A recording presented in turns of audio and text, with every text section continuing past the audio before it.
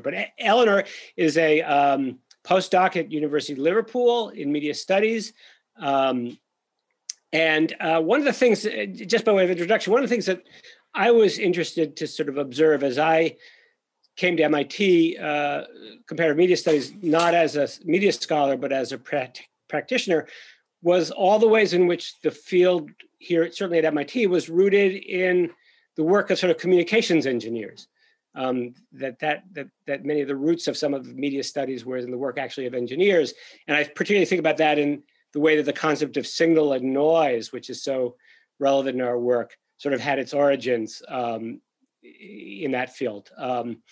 And what's so intriguing about Eleanor's book, to me at least, is the ways in which she points out that even as media scholars have tended to getting someone needs to mute. Anyway, the ways in which media scholars have tended to focus on signal, and so she's taken an interest in her work. She's taken an interesting look at the noise. And the other thing that I'm struck by, Eleanor, in your work is the focus on sound as a metaphor. We frequently, the ways in which we use metaphors around seeing, and you're suggesting that we use more metaphors around sound. So I'm really intrigued to hear what you have to say. I'm sure everyone else here is too. So with that, I will simply hand the floor over to you. Great. So thank you very much, Scott. I'm going to do the share screening part before we start.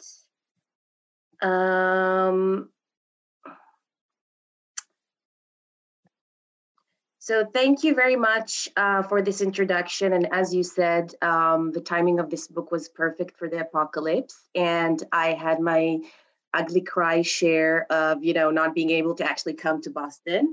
But thank you so much for giving me this opportunity to present to you. And I'm really looking forward to the debate. I have kind of like an hour and a bit more, but I will try to shorten the presentation so that you can have more questions.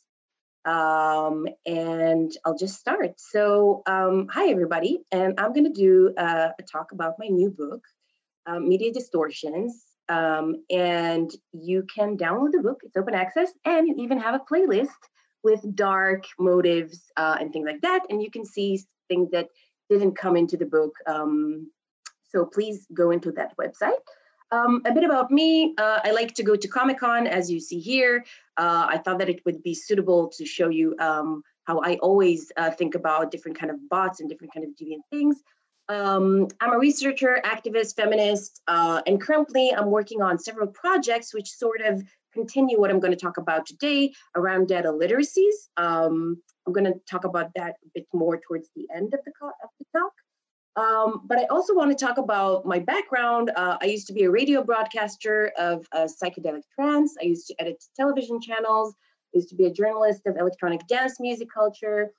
And write about that. And I wrote a book. My previous book was about the Israeli psychedelic trance culture. So for me, sound has always been a way to think and examine things through. So I think this is quite important into sort of the introduction of this book, origin story, if you may. So why focus on the deviant, you ask? Which is, I think, something that for me, I always was very attracted to that. So even if you think about the Israeli psychedelic trance culture, that was a culture that was sort of deviant in the Israeli culture. And I was always intrigued in how different kind of things get categorized as deviant.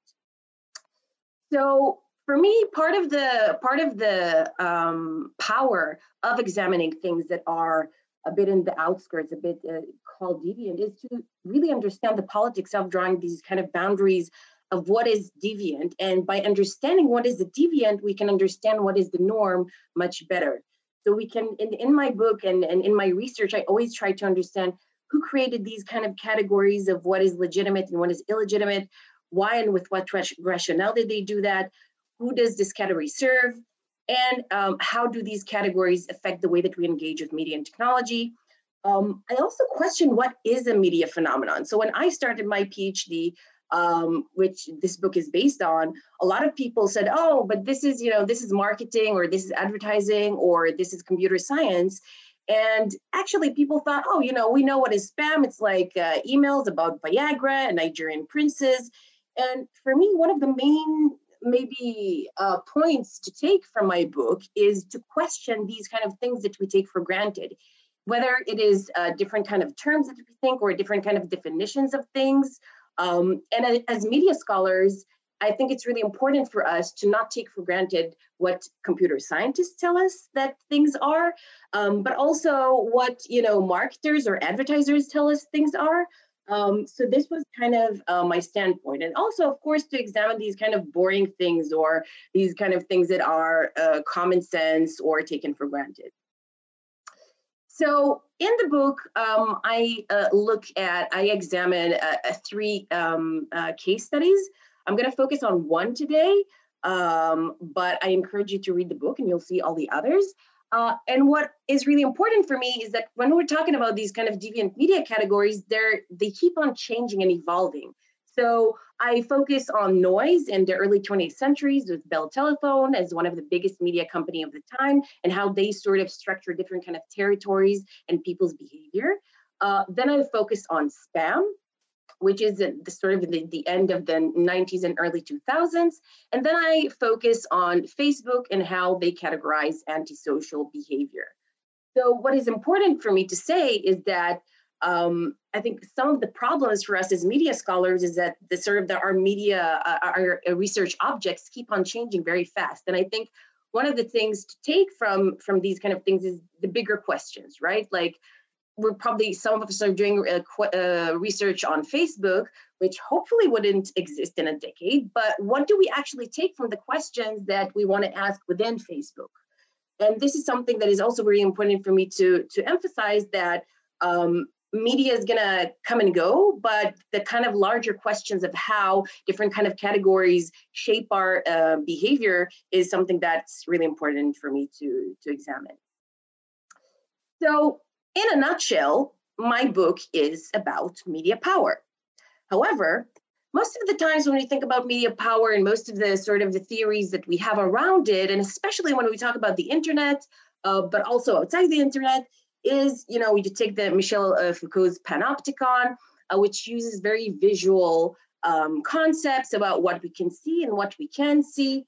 But also what's really important about the panopticon is that architecture has a huge element in this kind of media power theory.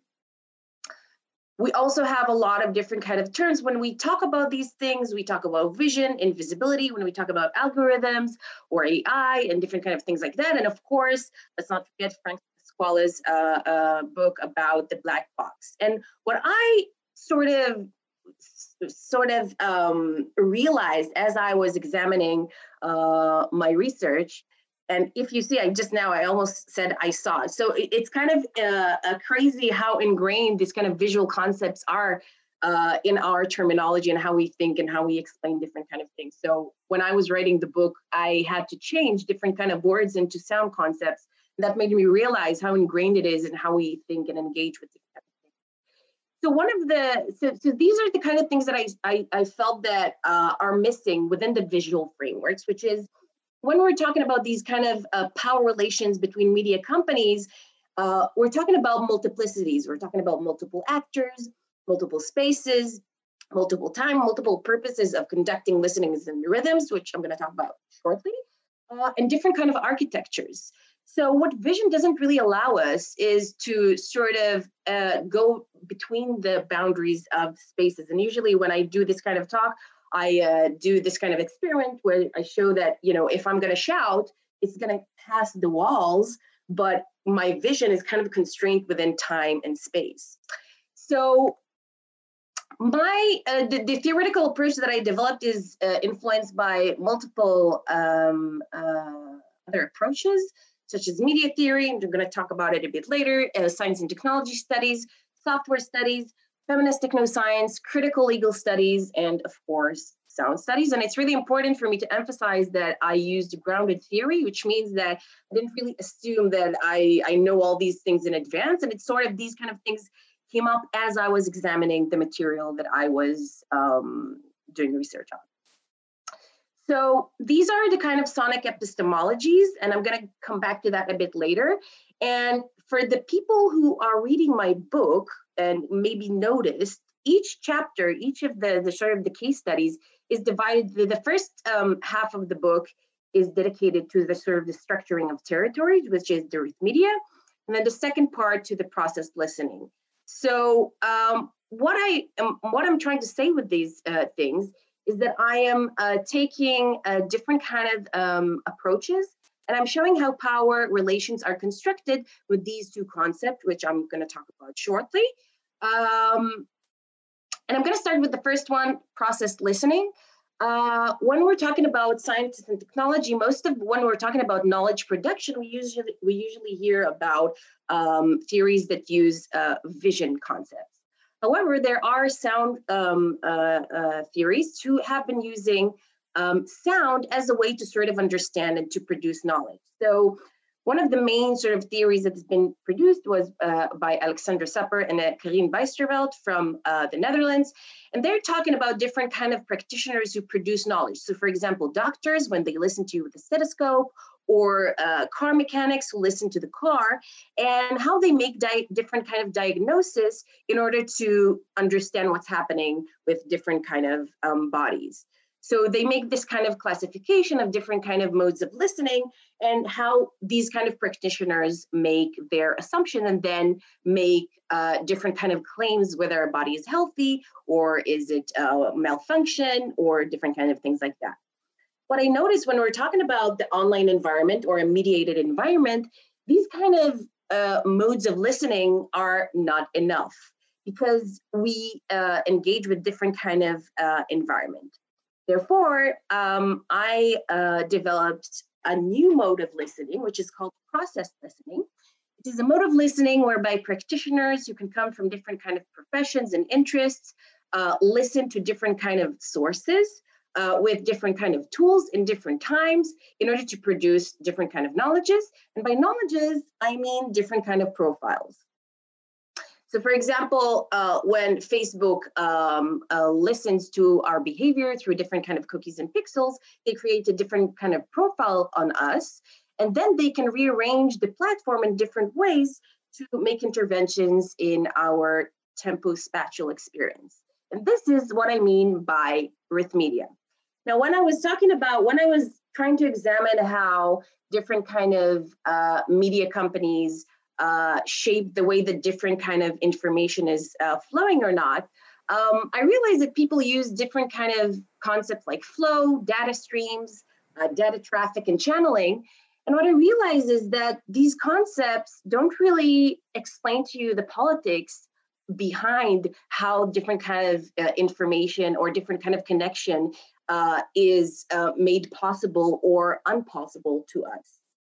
So I was very influenced by, as I said before, different kind of media theorists, especially Raymond Williams and his concept of planned flow. I was also influenced by feminist technoscience, by their notion of process, and of course, Henry Lefebvre, rhythm analysis. And basically what all of the combined concepts are saying is that when all of these companies, whether it's Facebook or I'm going to shortly talk about the online advertising industry, when they listen to you through different kind of instruments in order to create a profile, they then create different kind of architectures that are changing according to that profile.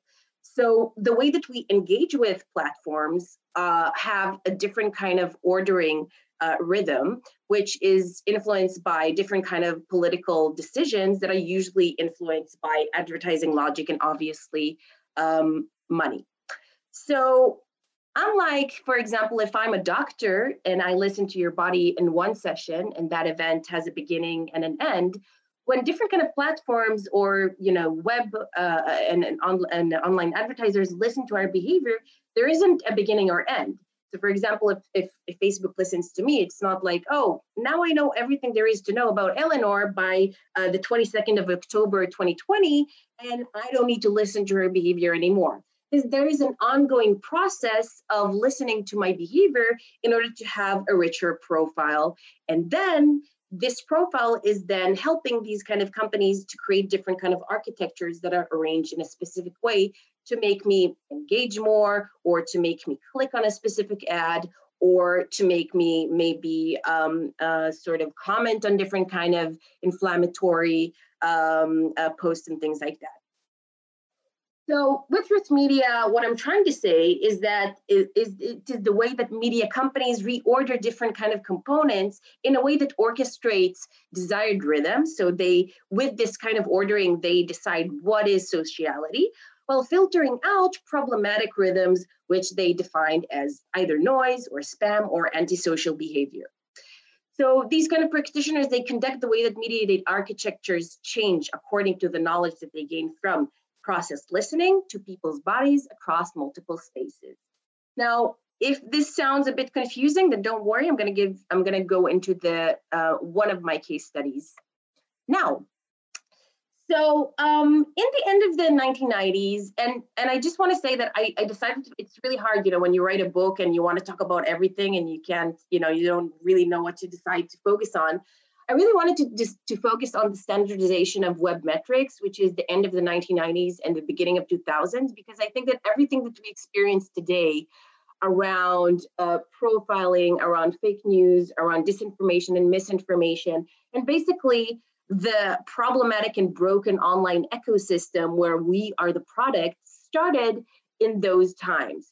So I think a lot of the times, people talk only about the last decade, but we're talking about processes that happened probably 20 years and probably even before. But I think it's really important to identify key moments where these kind of things, which is basically the surveillance of our online behavior, have become normalized.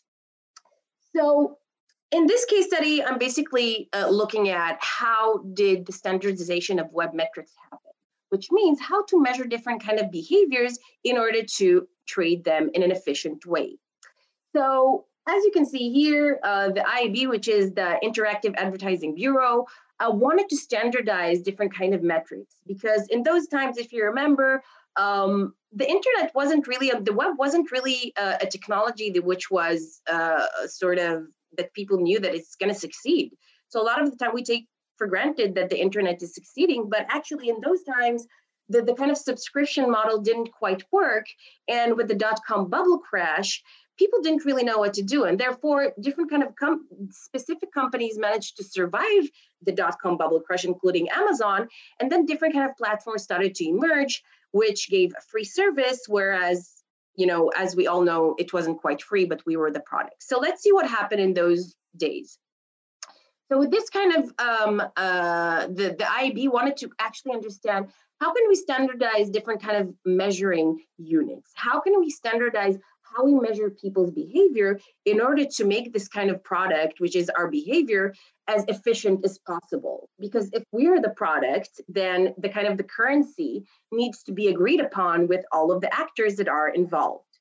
So as you can see here, these were the most sort of common metrics. And what they basically wanted to understand is how are they going to measure it through different kind of angles? Will it be through the ad serving? Will it be through people's computer?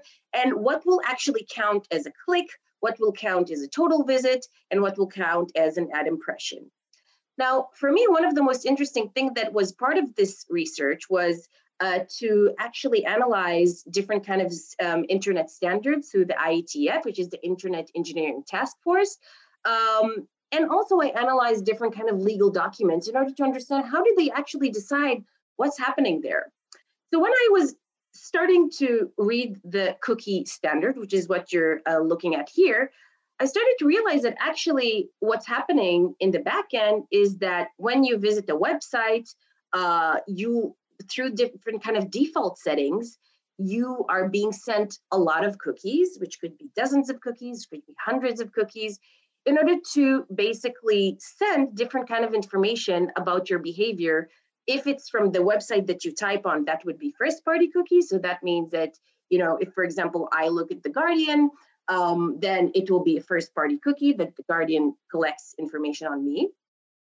But if it's third-party cookies, it could be ad exchanges or different kind of data brokers who are also gonna sort of listen to my behavior across different kind of platforms and throughout time.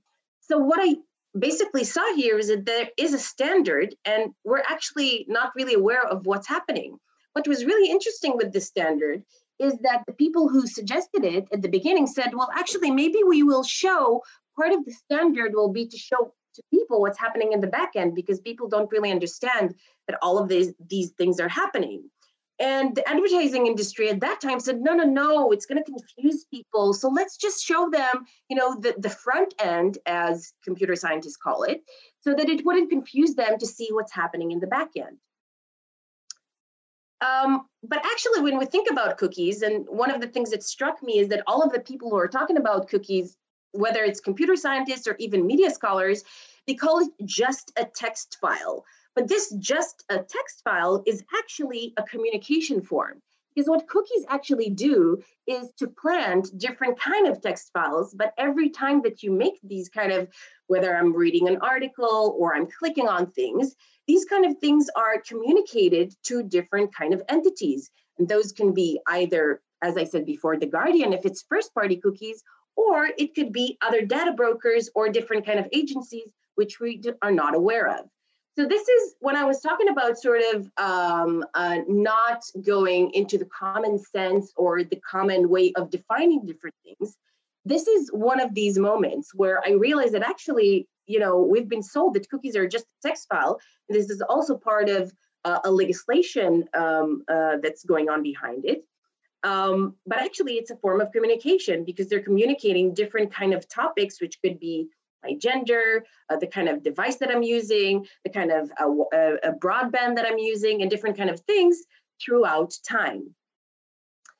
So one of the other things that the advertising industry wanted to do was, because there was all of these kind of robotic behavior, they wanted to understand who is human and who is not human, because it was really important for them. If we're the product, it's important to have exact measurements.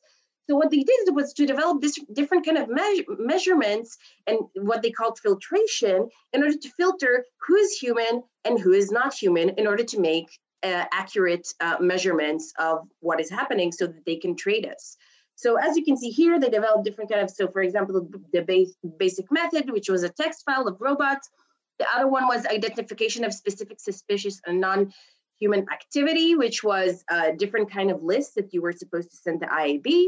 And another thing was to analyze the rhythms of users' activity, which I found really interesting because what they were basically defining there is what are the kind of behaviors that can be considered as robotic and hence non-human, and what are the kind of behaviors that can be defined as humans. And as you can see here, these are the kind of definitions that they had of what is a robotic behavior. So sort of what did they analyze in order to establish that? So they established users performing multiple sequential activities, users with highest levels of activities, users who acted in consistent interaction attributes, and other suspicious activities. So what they were doing with that is basically not only to try to understand and to measure people, but also to define what is a human and non-human behavior. And for me, actually, one of the first times that I realized that was in my first book when I published it. All of the people that I interviewed, I invited them to come to a launch event so that I can interview them. And I sent them all the same message on Facebook because I was frankly a bit lazy, and I just changed their name. And after a while, I didn't hear from a lot of them, and I was really offended. I was like, I interviewed you. You can at least tell me, yes or no or something.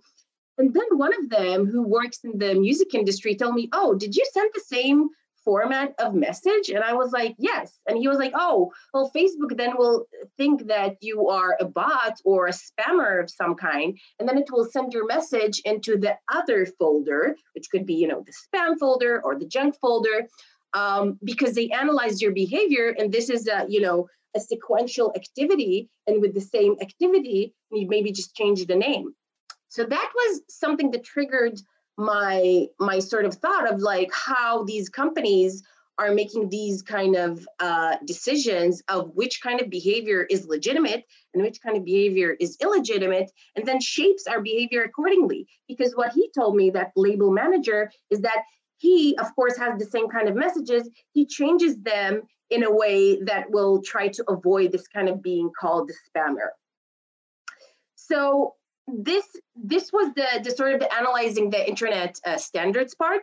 Here I'm showing you how in the European Union, when they were trying to make legislation around the electronic communication that was starting to be more popular at the time, how did they actually define that, and how did the advertising industry who lobbied the European Union, how did they manage to bypass that? So what you're looking at now is the spam article from the electronic directive from 2002.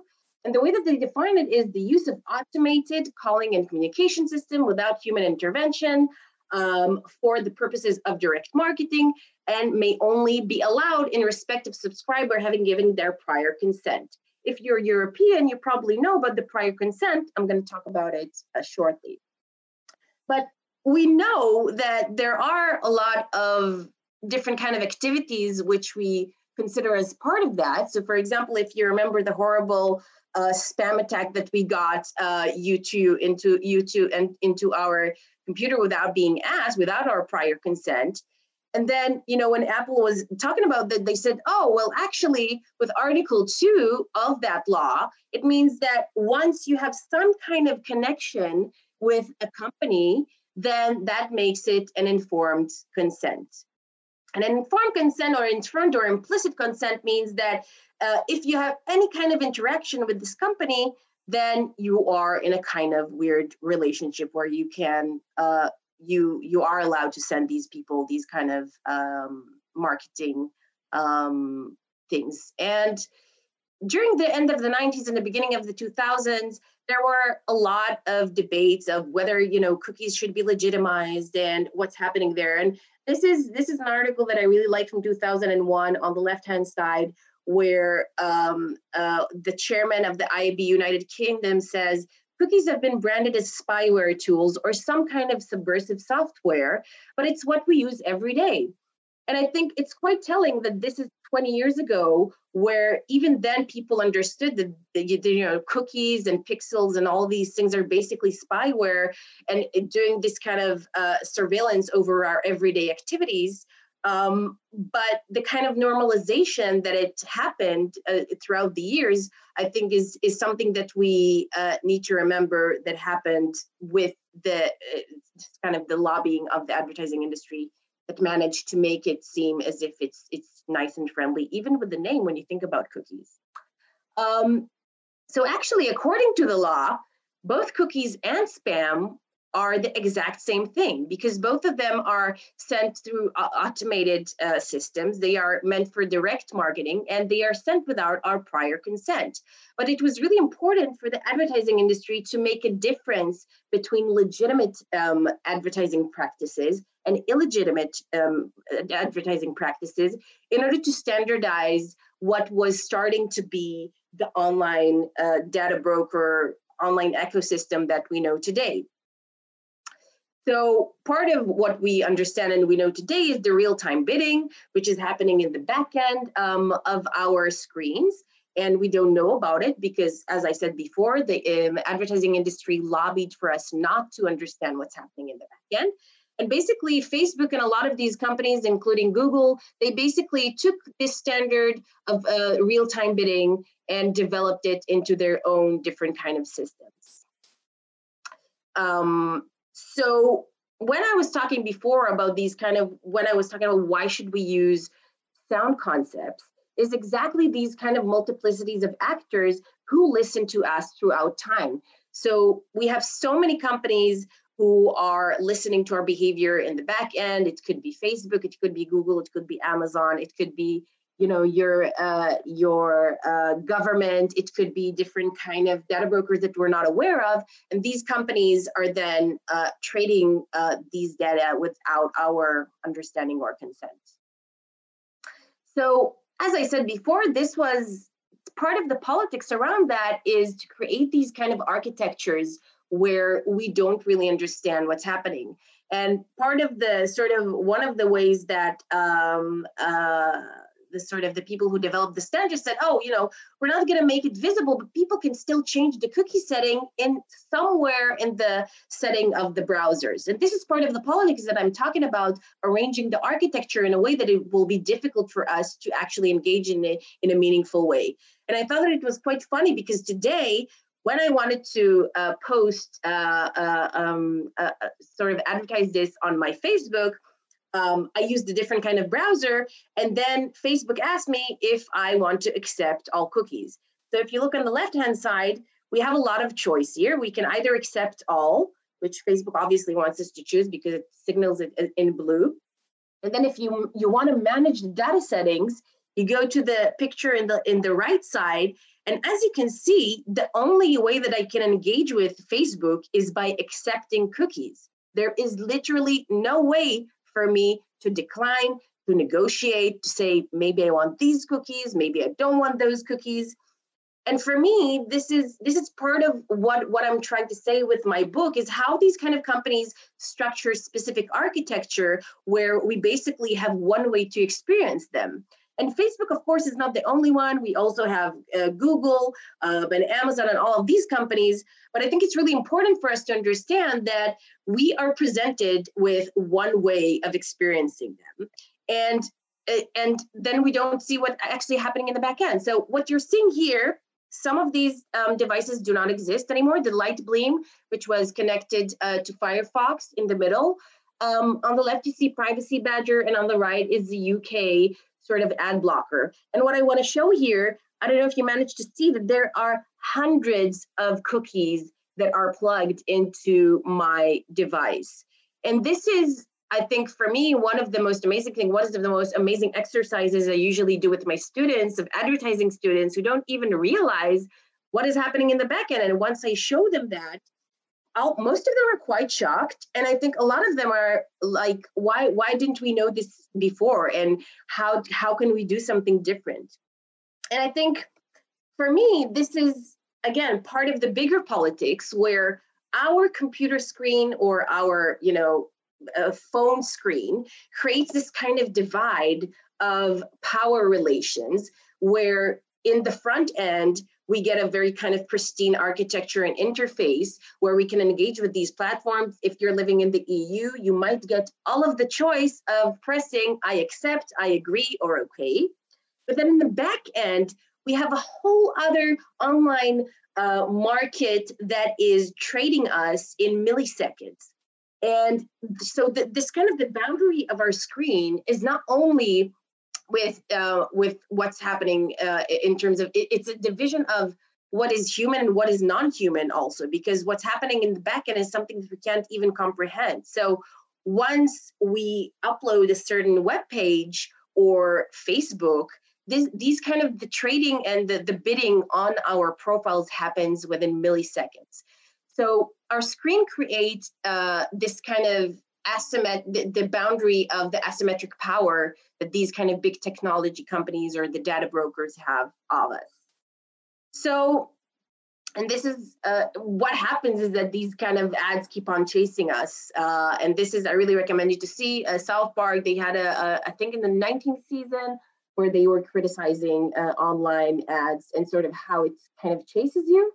And from my research that I'm doing these days, where we try to sort of understand people's data literacies, one of the things that we keep on getting from people is that not only do people don't really understand what's happening with their data, a lot of the time when they're expressing these kind of concerns and fears from advertisements is that they keep on seeing the same ads. And in a certain amount of time, they say, okay, then after I'm seeing it so many times, I'm going to press that ad just so it would leave me alone. So I think what we're seeing here is these kind of ordering of the architecture and what we kind of can engage with in a specific time and space, and how that basically shapes our behavior. And that can also be in the shape of how different kind of companies push us different kind of disinformation and misinformation. So I think only now we start to get this kind of critical debates of how Facebook keeps on, pushing different kind of problematic material, but actually pushing problematic material from Facebook is part of their business model, because the more emotional material will be on their platform, the more that you will engage. So it doesn't matter for them if it's a picture of your family in an awkward position, or if it's disinformation or conspiracy theories, because it's all part of fueling more engagement and more comments between people. So I'm going to push more towards what's happening these days, and sort of to show you that today activists are pushing, and I think that there is this kind of reckoning of this kind of power relation and what these companies are doing. We're seeing the FTC wants to start investigating real-time bidding these days. Actually, I think last week or a week and a half ago, activists showed that the whole consent framework is actually flawed of the ad tracking industry. So we are starting to see a lot of changes, but the main problem is that the way that we experience the internet today is that these companies want us to feel that this is the only way that we can experience these platforms, that it can only be through, my own profile, that, not many people, for example, can use one profile, or that it could only be with cookies, or it can only be through, this kind of ongoing surveillance.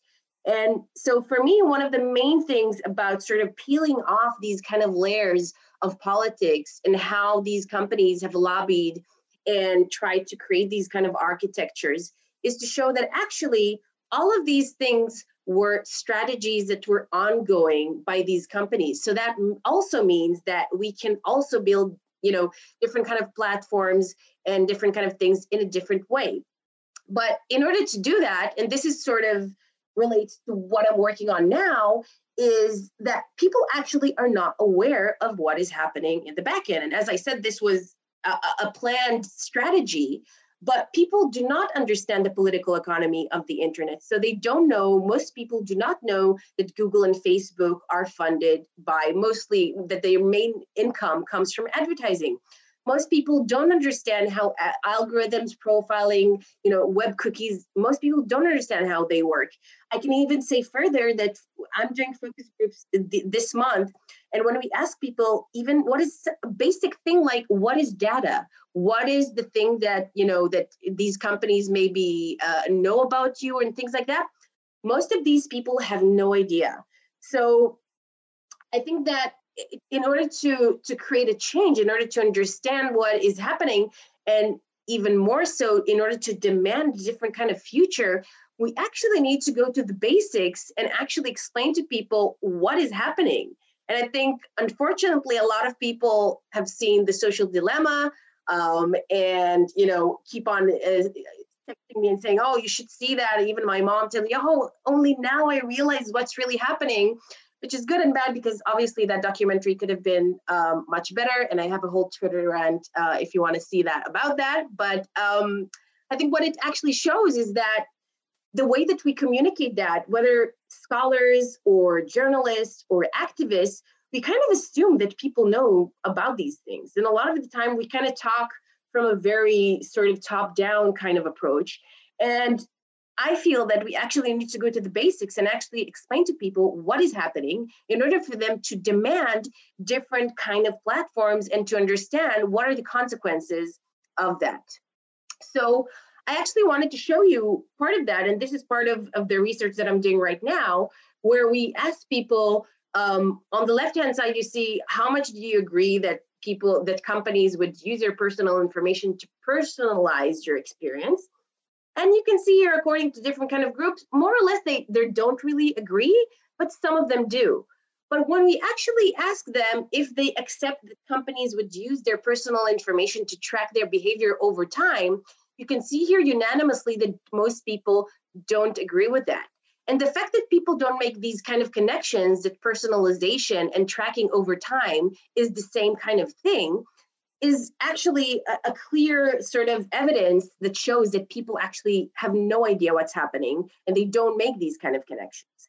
So when you don't know what's happening, you can't really demand that you will have a different kind of future. And while I believe that, as academics, a lot of us are doing really important work in sort of advancing the debate, we actually need to go to the basics and to make people understand. So I'm going to switch that, and I'm going to, I think, go straight to the end and say that deviant media categories are about the struggles to determine what is human, what is normal, and what is social. It is about what makes us as individuals in society. It is about the default settings of our lives. And if we want to change the default settings of our lives, or at least to have several options of default settings, then we need to sort of peel off these kind of strategies that were constructed throughout time to make these divisions of what is deviant and what is not deviant. So I think I even managed to finish before time because I was talking really fast. So there you go. I'm going to stop sharing. Great. Thank you very much, Eleanor. That was fascinating. Let's see whether we have any questions. I don't see a hand.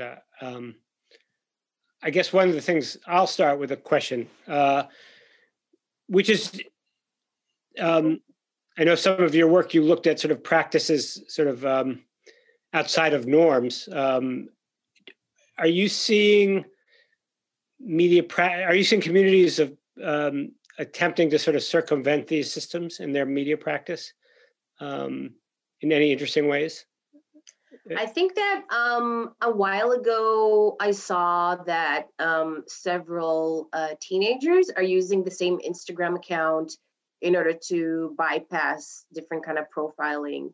And I know that a lot of activists are also doing stuff around that. But I think, there's a lot of different kind of people who are trying to object in other ways. So we have Max Schrems, for example, who is an activist who's trying to change things from the legal aspect, which I think is quite important and crucial because, you need to have several kind of battles going on at the same time. I think people are also trying to create different kind of alternatives to Facebook and Twitter. I don't know how effective it is, but I also obviously don't think that there is only one way. If we want to change the way that things are, I think that we need to go through multiple directions. So I think, on the one hand, having more sort of different kind of education and data literacy program is one way. Another way is to try and change the legal frameworks that we have today, which are completely not equipped to combat these kind of companies. I don't know if you saw a couple of days ago that I think FTC is going to have a huge antitrust against Google, which is great, but what is it actually going to do? Is it actually tackling the main issue, which is the business model? No, it's just saying, maybe we'll, dissect Google into even smaller pieces. And also, as you can see, all of these sort of measurements are coming after a really long time, which these companies already managed to cement themselves as a huge an inseparable part from our lives. So for me, one of the main things is that actually we need to have more public spaces, which could potentially come from government funding. It could come from maybe have an internet tax or different kind of things like that, where we will have other options than the big companies.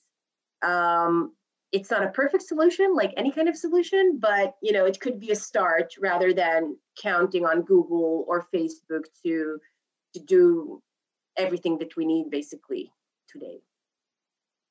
I hope it answered the question. Emily, did you? Yeah. So I have to admit, I've only watched, I think, about half of The Social Dilemma. But I'm just curious to know, if you had the platform of movie making to spread your message, how would you have changed the way the message was delivered to people about these things? So if you could recreate The Social Dilemma in your own terms, what would you have wanted to depict? I'm happy that you're asking that, Emily, because I'm just planning to actually submit to Netflix. So if Netflix is watching this, I'm open to get all of the funding that you want to give me. But seriously, I thought about that. I think one of the main issue for me in that documentary is several things. First of all, asking the tech bros to answer the problems that the tech bros have created for me is a huge issue.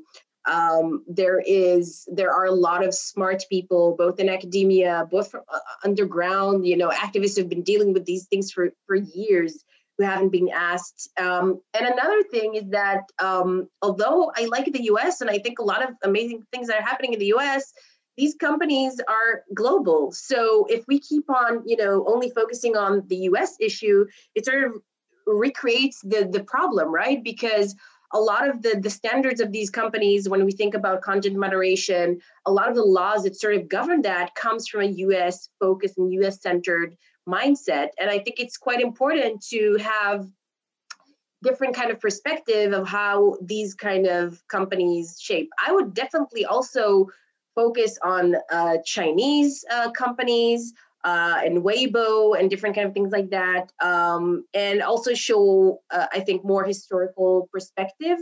But I think that, I would definitely also not do it a one film documentary, because I think if you're trying to shove so many things in one program, that sort of means that you're losing a lot of things. So I am thinking of doing a series and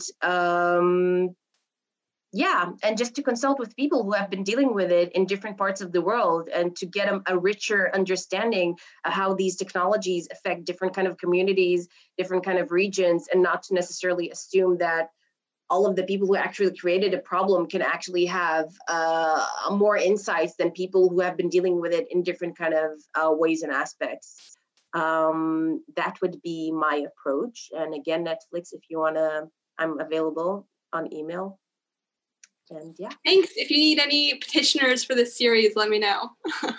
I will. No, I'm serious. I was actually DMing a lot of people this week saying, I can't stand having all of these documentaries and having my mom tell me, oh, did you see The Social Dilemma? It's so important. I learned so much. And I was like, yes, Mom. But so, I think this is part of something that I think that academics need to be, we need to communicate more, because I think there's a lot of really important and great work that's happening in academia, but a lot of the time it's really difficult for us to communicate it. So I think that we need to have better routes to communicate stuff. A lot of the things that are happening with Facebook, we've been talking about them for a decade, if not even more, right? And everybody keeps on being surprised every time. And actually, that means that basically we need a better communication channel between journalism and a way to communicate with, everyday people in order for them to relate with what we're talking about, basically.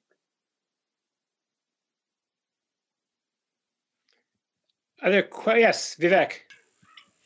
Thank you, Eleanor, for a really great talk that taps into all of my existing paranoias, and having been involved, I was involved in the Web 1.0 really in the 1990s as a HTML coder, right? And so that I know that all these conversations, all these concerns have been there ever since the beginning, right? Yeah. But that they haven't been, as you're saying about The Social Dilemma, that these voices have not been listened to, and the people who are in that film knew all of this too. I mean, because it was all there, right? Yeah. But my question is actually about it goes to some of the work that you've been doing, the interview-based research that you've been doing, and you showed us one slide with people, whether they are okay with their information being tracked in these different and I guess part of what I'm curious about is whether you're also approaching those questions in terms of trade-off and what people are willing to trade off. And I'm thinking about this in terms of the really draconian surveillance that followed 9/11, right? And for those who were in the communities being surveilled, it was a horrific moment, and continues to be so, because it kind of shifted the way that the state is allowed to surveil different communities. But for a lot of people who are not part of the surveilled communities, it was this question of trade-off. Well, if I'm safer, I don't mind if I'm being tracked and surveilled, because I know that I'm not the person who's being targeted, right? And so actually this is for my own benefit. And so in the case of the logic of the logic that has been sold about cookies and other kinds of tracking devices is that this is for your own good, so that we can we can give you serve to you the kinds of things that you want to see, the kinds of products you want to buy, etc. And it's just a matter of you just have to trade off a certain amount of privacy for this benefit. And so I'm just wondering about like how that plays into, or has played into, the kinds of conversations or interviews that you've done with people. I think it's really interesting what you're saying here. And I had a focus group actually today, and a lot of people said that, that they were concerned about different kind of privacy related issues, but then with, the pandemic happening, they didn't really feel that they have a choice. And I think that the non-choice factor here is quite huge, because a lot of services that we have today are digital. There's actually very few services today that you can do non-digitally.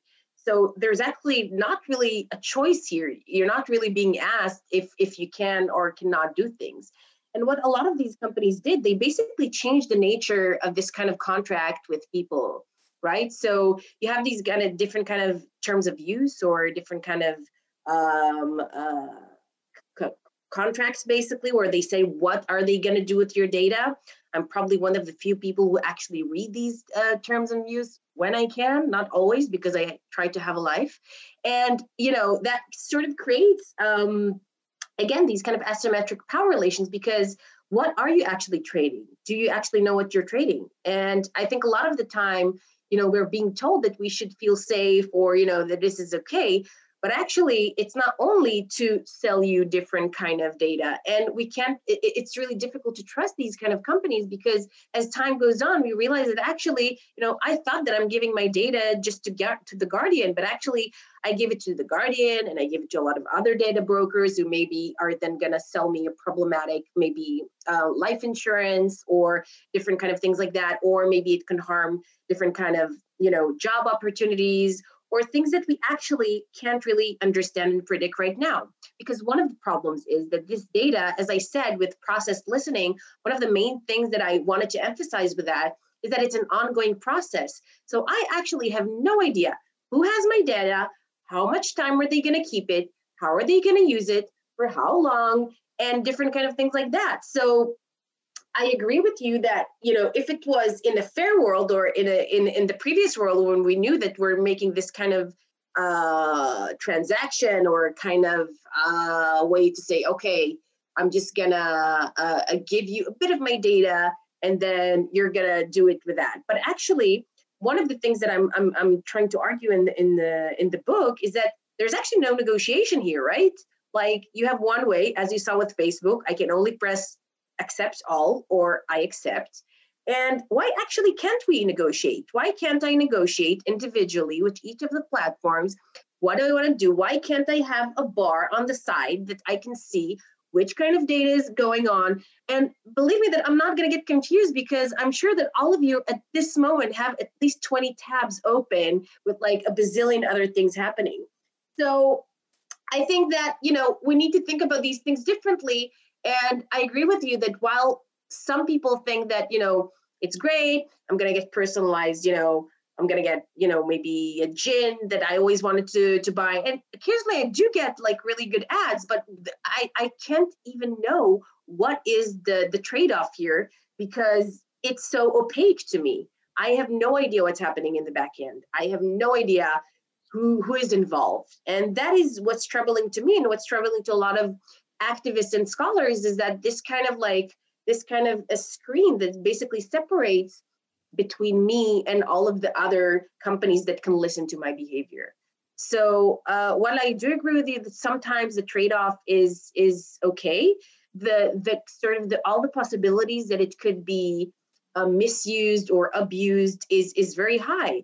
And so we need to both think about how we're going to regulate these companies, but also how we create a fairer kind of trade-off here. Actually, maybe I do want to negotiate with you, just like I wouldn't have an open-ended contract with my landlord who maybe tomorrow decides that they want to crash in my place in the living room.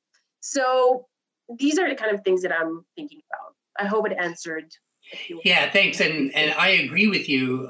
My question was more about the, how do we change a kind of broad acceptance, among, as part of the activist work. Yeah. How to change a kind of or create a broad consciousness that the trade-off is no trade-off. I think one of the, so again, it's about data literacies, and it's about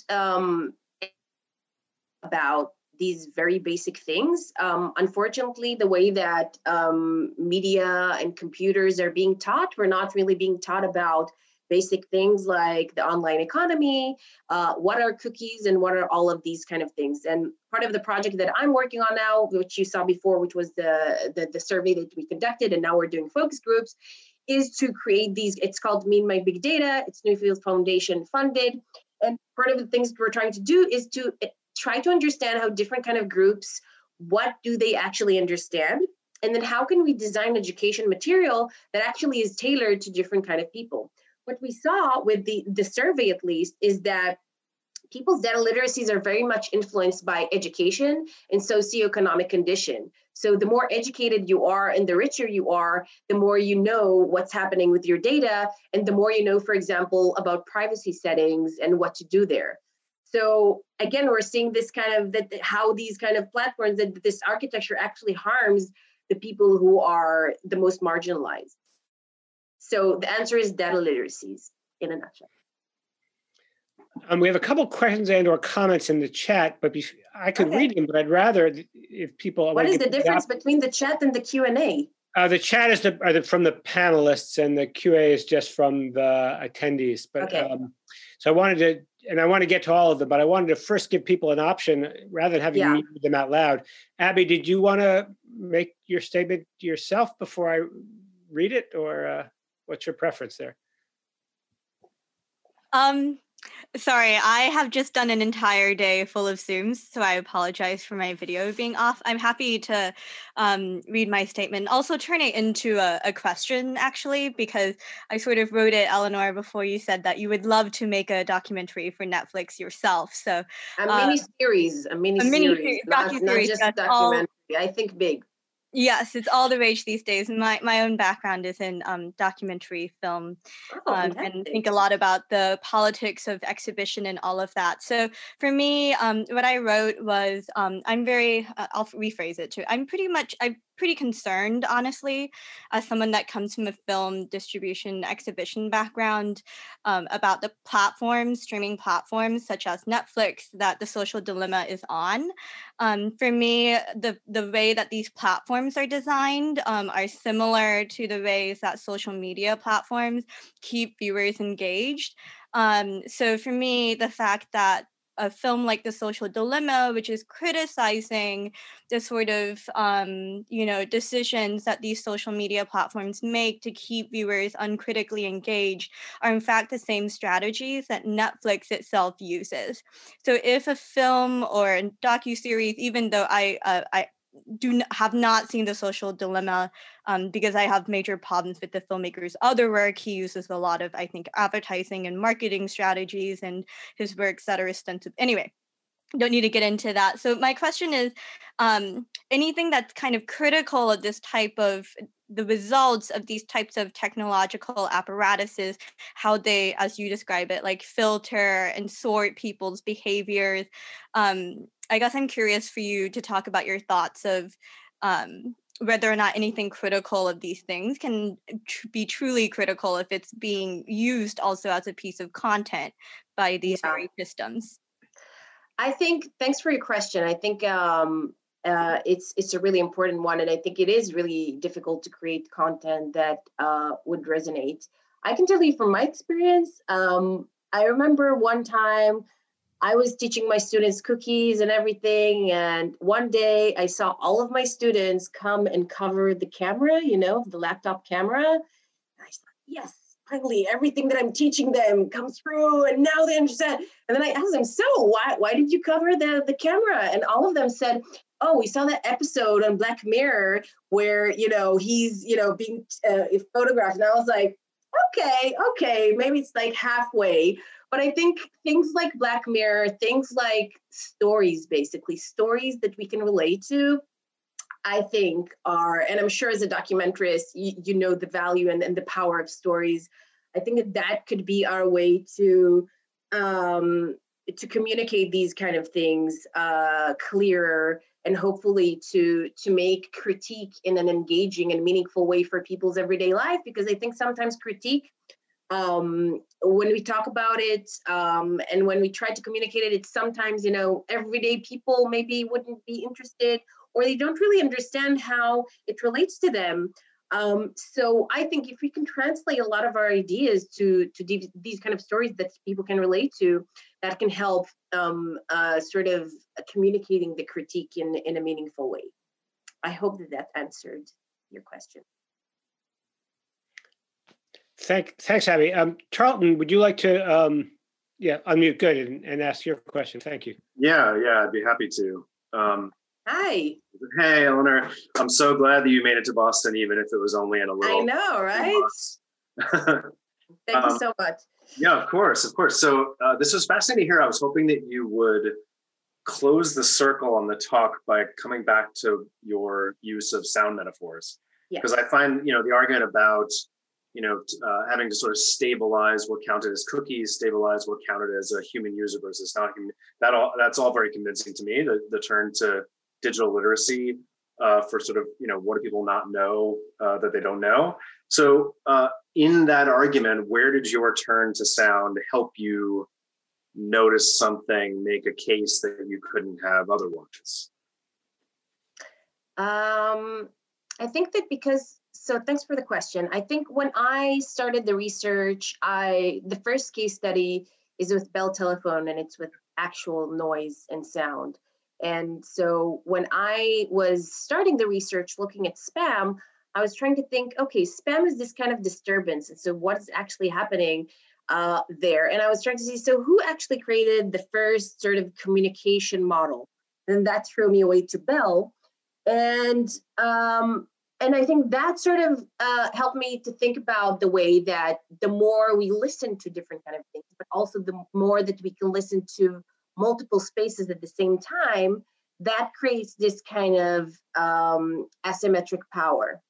And so when I'm talking about cookies or when I'm talking about Facebook has the most power by being able to listen to my behavior both on the platform and both outside the platform. At the same time, I can't listen to my own body because which body I consider to be my computer, it could be my laptop, it could be my phone, because of this, as I said before, this kind of screen, which doesn't really allow me to understand who is listening to me.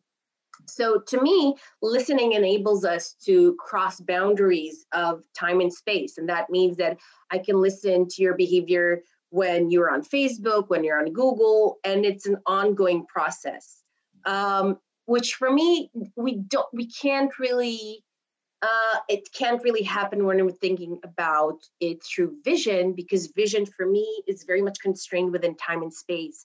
So I can only be in a specific time and space. And that creates for me a singular layer, if it may. And what I realized with Facebook and all of these kind of companies that are listening to us is these kind of multiplicities of layers. And as you obviously know, I work also on content moderation, which we had a very great article that came today on Internet Policy Review, if you want to see from our AOIR panel in 2019. And there I examine content moderators and how they listen. And so I noticed with the content moderators, which at the time that I was examining it, it was kind of sort of new. It was 2015, 2014. When I was starting to engage with that, I was actually seeing, well, actually there's so many different kind of entities, whether human or if it's content moderators or non-human like cookies, who are listening to our behavior. And therefore, there are these kind of multiple spaces, which I think vision doesn't really allow us to understand these kind of multiplicities. And for me, the multiplicities are important because they show us how so many organizations are involved in creating these kind of profiles. And again, this doesn't only happen in a digital environment, it also happens, as I show with the Bell Telephone, in an analog environment.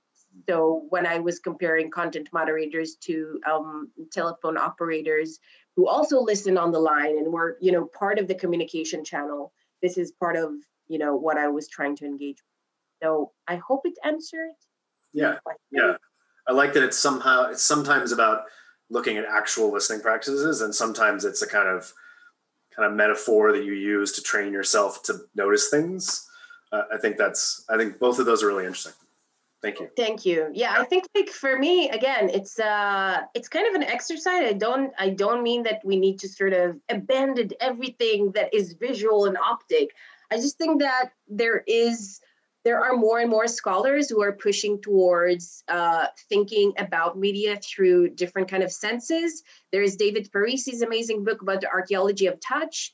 And so I think that as scholars, and what I really like about this department specifically, as I know there's a lot of artists and people who are thinking critically, I think that it just opens more, spaces for us to think about what's actually happening.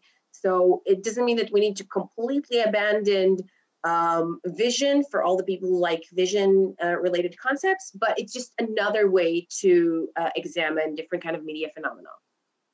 Thanks. Thanks. Tomas, would you like to? I'm just going to read what I said because I don't know, it's easier. So I'm following on the idea of distortions. Have you considered the scenario of algorithmical listening to bots? So the algorithm listening to bots who have algorithmical behavior. So I wonder what happens in that feedback loop and how the global algorithm becomes distorted by the input of algorithms. And I wonder what's the consequences, the spillovers for human users. So what is the disruption of when algorithms, you repeat that? I'm wondering if we have algorithmical listening, right? But we also have algorithmical content production. We talked about bots, we talked about how these algorithms produce content. So I'm interested in maybe if you consider that feedback loop, right? How the algorithm listens to algorithmical production and what happens in that scenario. I think that what's really important for me in my research to emphasize that it's never only machines involved or bots involved. There's always humans in every part of the process. So, even with platforms, when you think about it, only in the recent years, Facebook has actually confessed that there are content moderators. At the beginning, they said, we don't know what you're talking about. And then when, people started to push and more people started to talk about that, you realize that there are people at all of the points of automation. It's never a full automation. There's always humans there. So I think that when you're talking about that, this kind of algorithmic content and also algorithmic ordering, there are always people at different points of the communication channel that are going to decide what is deviant, so sort of what is relevant for our business model and what is not relevant for our business model, and hence will be filtered out. So to me, it's really important, and it's really important for me not to talk about algorithms in an abstract way, because then we're sort of taking away the responsibility of the humans that are always involved in that process and the politics of the different kind of humans, whether they're programmers or the CEOs, or if they are the more inferior humans in this process, which are the content moderators. Or, even in Google, they have, the rankers who are deciding how things are going to get ranked on the Google search results. So to me, what you're asking involves, again, with this kind of different kind of decisions made by humans, and it's never going to be a perfect kind of entanglement. But I think that the way that they're going to respond to each other is very much related to these kind of decisions. I hope it answered. Thank you. We've got two questions from the Q&A, and I'll read them out loud just so that they get into the recording. The first is from Radu, and the idea of surveillance and data capitalism that is being put forward by the tech giants nowadays drives me to always think of Gramsci and his theory of hegemony. Following Gramsci's strategies of changing the systems, he advocated of people going into institutions such as schools, government offices, to change them from within. Would that be possible in the tech industry, or would those change makers be immediately perceived as deviant and thrown away? And then adds, I'm sorry, a long question, but I'd love this talk and got very enthusiastic. So. No, it's fantastic. Please ask, and it's great. I really like the questions here. It's great that people engage with the book. So you're basically asking if it's the Matrix and if Neo needs to be part of the system or not. I think that, again, in order to change the way things are, I think that we need to think about it not as like the one solution, but as multiple solutions. And of course, different kind of solutions are going to be more relevant in different kind of regions. So what will be more beneficial in Europe is not going to be more beneficial in the US or Russia or Asia, China, Israel, different kind of places. I do think that a lot of people are trying to change both from within and outside. I think that we need to have these kind of forces in all of the directions. I think that at the moment, the kind of instruments that we have, as I said before, everybody had so many hopes with the GDPR. If you are following, and I really recommend you to follow Max Schrems, who's an activist who's been trying to change a lot of things, and he has changed a lot of things. What he showed is that even though we have the GDPR, the kind of the DPA, the Data Protection Authority in different kind of countries in Europe, actually provide very little money to actually take care of all of the people's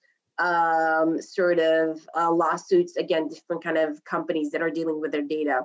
So I do think that people need to integrate both in government, hopefully also in technology companies, but also that we need to educate people. So to me, it's multi-layered, both to change laws, to have data literacies, to change the way that technology companies are operating, and also to change the way that we are talking about these things, whether it's with more entertaining content, but also journalists.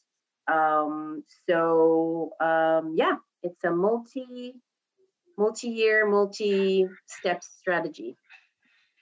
To some degree, with that answer, you may have answered the following question, but this is from Hamid Reza Nasiri.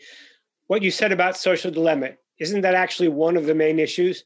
That there are these sources that give the illusion of informing people, but they systematically ignore the systemic problems that make sure that the discourse remains shaped by the powerful institutions. The same thing that Professor Bald mentioned regarding convincing people that it's for their own security, or recently convincing people that censorship by big tech is actually in the interest of the people. How can one fight that kind of informing that persuades people to act against their own interests while making them think that they're actually engaging in resistance? Very intense questions. I don't have all the solutions. I only think that the way to make people engage is actually to inform them. And I think that people only, I have a friend who's been an activist for many years, and he told me that the things that sort of motivates people to go to the streets is when things hit you the most. So in Israel, at the moment, people are demonstrating for the past few months against Benjamin Netanyahu and his regime. And it's not that they haven't been demonstrating before, but I think that with the COVID and the pandemic, they realize what they can lose. And I think that this kind of, when it touches your life, when you actually know what you can lose, then people are more engaged. I don't know if people saw that students here had a whole demonstration against the algorithm. So the story was that students who were supposed to sort of graduate the high school year. They were supposed to have an exam, but because of COVID, of course, they couldn't have the exam. And then the government designed the weird kind of algorithm that made a lot of mistakes, which meant that people who came from deprived areas received lower grades than they should have. And then students came and started to protest and said, we're having these different kind of signs, like fuck the algorithm, and going to the streets and doing a lot of petitions and like asking and attacking the government. And the government actually caved and changed these results. So why did these students didn't protest, for example, when it was Brexit, which is a question that I was asking quite a lot. And I think that one of the things is that with the algorithm, you can actually see what's happening to you. It was very feasible, right? You can actually see how it can harm you. With Brexit, we don't even know what is what are the agreements, right? So I think that if we actually want to engage people, if we want to motivate people to make these kind of different kind of changes, we need to help them understand how that can actually harm their everyday life. And that, I think, engages people into action. And we have different kind of examples like these. It's funny. I followed that from a distance, and I kept thinking it's great that they're protesting, but shouldn't they be protesting the whole system to begin with, the one that orders and sorts them, in general, rather than just when it gets it wrong? So, but no, totally. Anyway. And also not only when it comes to their grades, right? Yeah. But again, if you don't really understand how that affects your life, I think it's harder to make these kind of different kind of imaginations on people. And also people, we show how these kind of algorithms impact different kind of, communities of color, things like that. But not all of the people are, first of all, encounter all of these things. Not everybody care or really understand how that can actually influence you in the future. So, yeah. I think I saw another. Yes, Shrushti had a question, I think. Yeah. Hi, Eleanor. Thank you for that. Hi. That was great. I actually have a question about the assumption that most people have agency over things like public demonstration, right? So I'm talking about spaces and countries where protesting is not an option. You cannot go out on the streets, where digitization is the only way for you to actually act in resistance. And that kind of goes back to the question in the Q&A. It's like, if the digital is the only space you can exist to express your freedom, express yourself, then you don't really have much of a choice. And so how do you change your narrative of data literacy away from cultures like the US, the UK, Israel, maybe where you can go out and protest, to societies where you just can't do that? I think it's a really good question. And I think that, yeah, we have a lot of assumptions in the way that, in the kind of solutions that I was talking about as well. And this is why I said that there is no one solution. Different kind of regions will have to respond in their own way. I do think that, there are a lot of demonstrations in other regions which are not sort of West based, and they are doing it with different kind of means, such as memes and different kind of ways. I think it's going to be difficult, and I think it's I don't really know the exact way, but I think that different kind of communities have always invented creative ways to object and to protest the way that things are happening. And they will have to use different kind of tools that are available. I hope that it answered. Yeah, but I think we definitely can't assume that people always have agency. And obviously, providing people with data literacies doesn't necessarily mean that all of them are going to go to the streets, because if you're poor and if you don't have the time or money to go to the streets, then you're not going to do that. So of course, I'm not saying this as, the one bullet point and, it's going to free everybody and we're going to burn the streets and, but I think that it is a gradual evolution of these things. And just like, feminism and anti-racist, groups it's an ongoing process, right? We need to keep on fighting, and it's not like everybody has the time or resources to do that. But I think the more knowledge that we will have of what we can actually do and what kind of power we have when we come together, I think that we can change that. But of course, not everybody will be able to participate in these demonstrations. Well, great. It looks like, unless we have another question, it looks like we're wrapping up right on time. And so I want to thank you again, and thank you for waiting, for hanging in there and showing up when you finally could. It was really a really fascinating talk, and I'm glad that we were able to have it. So I want to thank everyone else who came, and we look forward to seeing you again. Thank you for having me. And again, I just want to remind you that the book is open access, so feel free to check it out, and also the playlist. And I'm on Twitter, so if you feel like continuing the discussion, then feel free to either DM me or email me. And it was a real pleasure doing this event, because you had amazing questions that really made me think as well, which is quite rare. So thank you very much. Thank you. Thanks, everybody.